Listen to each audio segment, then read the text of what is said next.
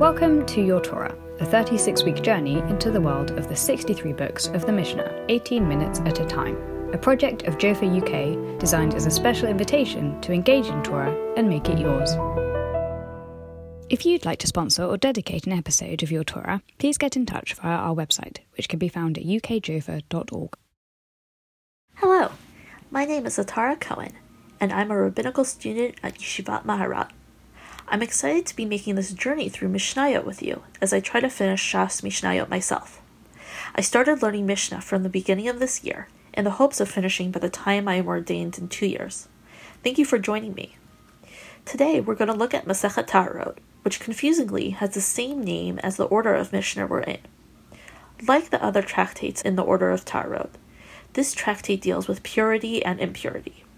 Here primarily with the laws surrounding the impurity and purity of food. The name Tahorot, or things that are pure, is actually a euphemism, because really the entire tractate is about how various foods and household items become impure, or tameh. It could be broken up into 3 rough sections. The first is about the impurity of various foods and liquids. The second is about what happens when we're uncertain if something is pure or impure. And the third is about how to interact with people who we don't trust to be ritually pure. When I was an undergrad, I was sure I was going to be a doctor. I took most of the pre-med requirements and even enjoyed some of them. I found my true calling in the rabbinate, but I'm still a science geek. I've become a little bit of a nerd for the physics of tuma, or impurity, so I was particularly looking forward to learning this tractate. What do I mean by tuma physics? Well, the purity system is a little like learning the new laws of nature. Impurity flows from one object or person to another according to very specific rules. For example, liquid impurities spread impurity more strongly than solid impurities. This makes sense. Liquids spill around and touch everything, whereas solid things stay in place. Certain liquids also enable foods to become impure when they would not otherwise. For example, olive oil is one of these liquids. We learn in the 9th chapter of this tractate that olives will only begin to become impure once they exude oil. What's even cooler is this works in the reverse when we purify things. For example, take a look at the 8th chapter at the 9th Mishnah. Usually, to purify impure objects or people, you have to stick the whole thing in a mikveh or ritual bath. Every bit of the object or person must touch the water. However, that may not be the case if the thing is wet. If you have a stick that's soaked with an impure liquid, some argue that if you just stick one end of the stick in a purifying body of water, even if you don't immerse the whole thing, then the stick becomes pure. The liquid on the surface of the stick is understood to be one unit, so when one end becomes purified, the whole stick does. I think this is awesome and wild. Another awesome example of tuma physics is that it's not just about the physical world. Intent matters. Food can only become impure if I actually think of them as foods to feed people. My opinion actually changes reality. To be fair, the physics of impurity may not always be fascinating. And to be honest, I was a little daunted when I began to study Tahorot. The first Mishnah is about the purity laws regarding eating chicken corpses, and as a vegetarian, I was a little put off. However, as I imagined living in a time and place when ritual purity was a live issue, I became excited. Well, anxious really. The world is not just full of physical dangers and inconveniences, but it is also full of ritual dangers.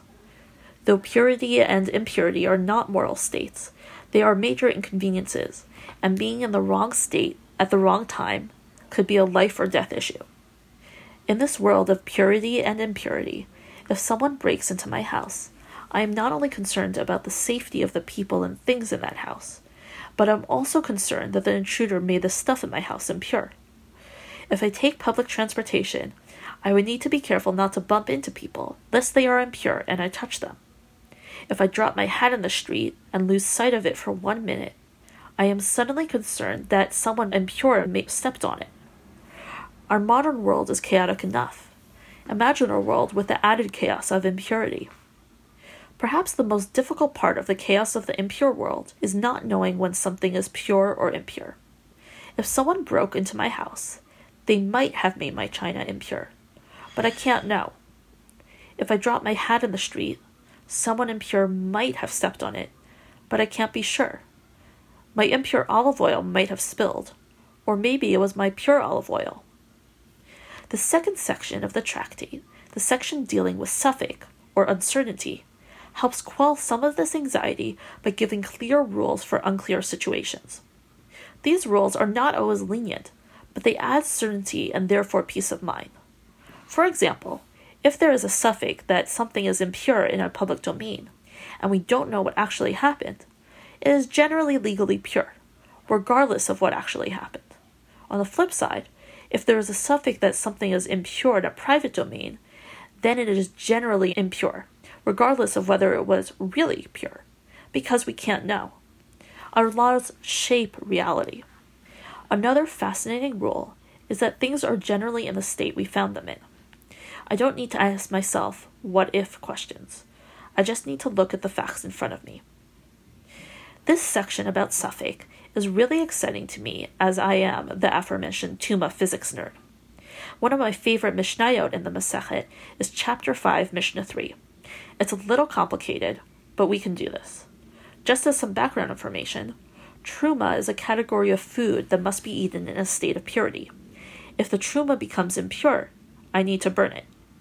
If I don't know if it's pure or impure, I can't eat it or get rid of it. It just hangs in an uncertainty. Here's the case. There's one path that's pure and one path that's impure, but I don't know which is which.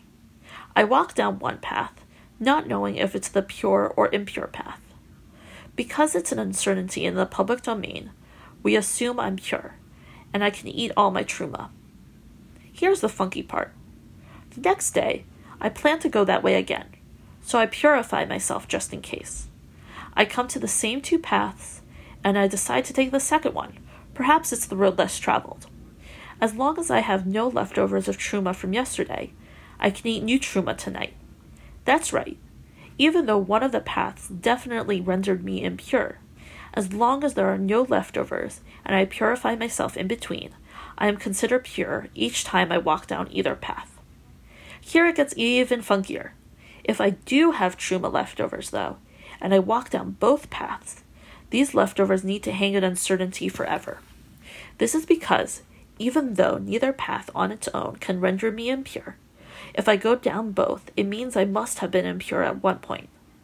I can't burn my truma because it might have been pure, but I can't eat it because it might have been impure. It just hangs in limbo. So, if I walk down one path, I'm pure, regardless of what the path actually is. If I walk down the second path, I'm pure. The only time I'm impure is if I walk down both paths without purifying myself in between, because one of them must have been impure. Because we don't know what actually happened, the reality is shaped by the rules. I am, in fact, pure, even though it might have been the impure path. This makes me really excited, both because it was cool, but also because it helps give certainty in this chaotic world. These principles of uncertainty play out in super interesting ways when it comes to believing people about their purity status. Generally, in almost all other realms of Jewish law, we rely on witnesses. However, when it comes to purity and impurity, we rely on people, even if they are not valid witnesses, and sometimes even if their account goes against the witness accounts. We believe women, who are generally not eligible to be witnesses, to say that they are pure or impure. According to the majority opinion, if two witnesses, who usually would be trusted above anyone else in court, say that someone is impure, and the individual says he is pure, then he actually is pure. Unlike other areas of Jewish law, individuals are reliable to tell their own stories, and this makes their testimony true. Period. If we rule that something is pure, it is actually pure. The rabbinic constructs of uncertainty are actually similar to how electrons work. Here my 5 semesters of chemistry in college are coming out. Bear with me here. Just as a refresher, atoms are made of 3 particles: protons, which have mass and a positive charge, neutrons, which have mass and no charge, and electrons, which have no mass and negative charge. We don't know where electrons are at any given moment. In fact, Electrons and other subatomic particles are defined by uncertainty. The famous Heisenberg's uncertainty principle states that the more we know about how fast an electron is going, the less we know about where it is, and vice versa. The more we know about where an electron is, the less we know about how fast it's going. This isn't because we don't have sophisticated enough technology.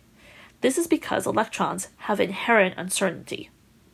Electrons are nature's suffix, and our inquiry into their nature shapes reality. When we study how fast they don't have a place, and when we study where they don't have a speed. Just like electrons, much of lived experience of purity law is inherently uncertain. However, with certain rules and principles, we can find out enough about them to work with them. We may not know what actually happened, but the legal ruling makes it true. We may not be able to know everything about electrons at all times, but our inquiry actually changes the way they are. Purity laws are conceptually fascinating. The way we frame certainty and uncertainty and the ways we trust others actually shape the legal reality. Seder Tahorot isn't easy, and neither is masekhet Tahorot, but they can be fascinatingly fun.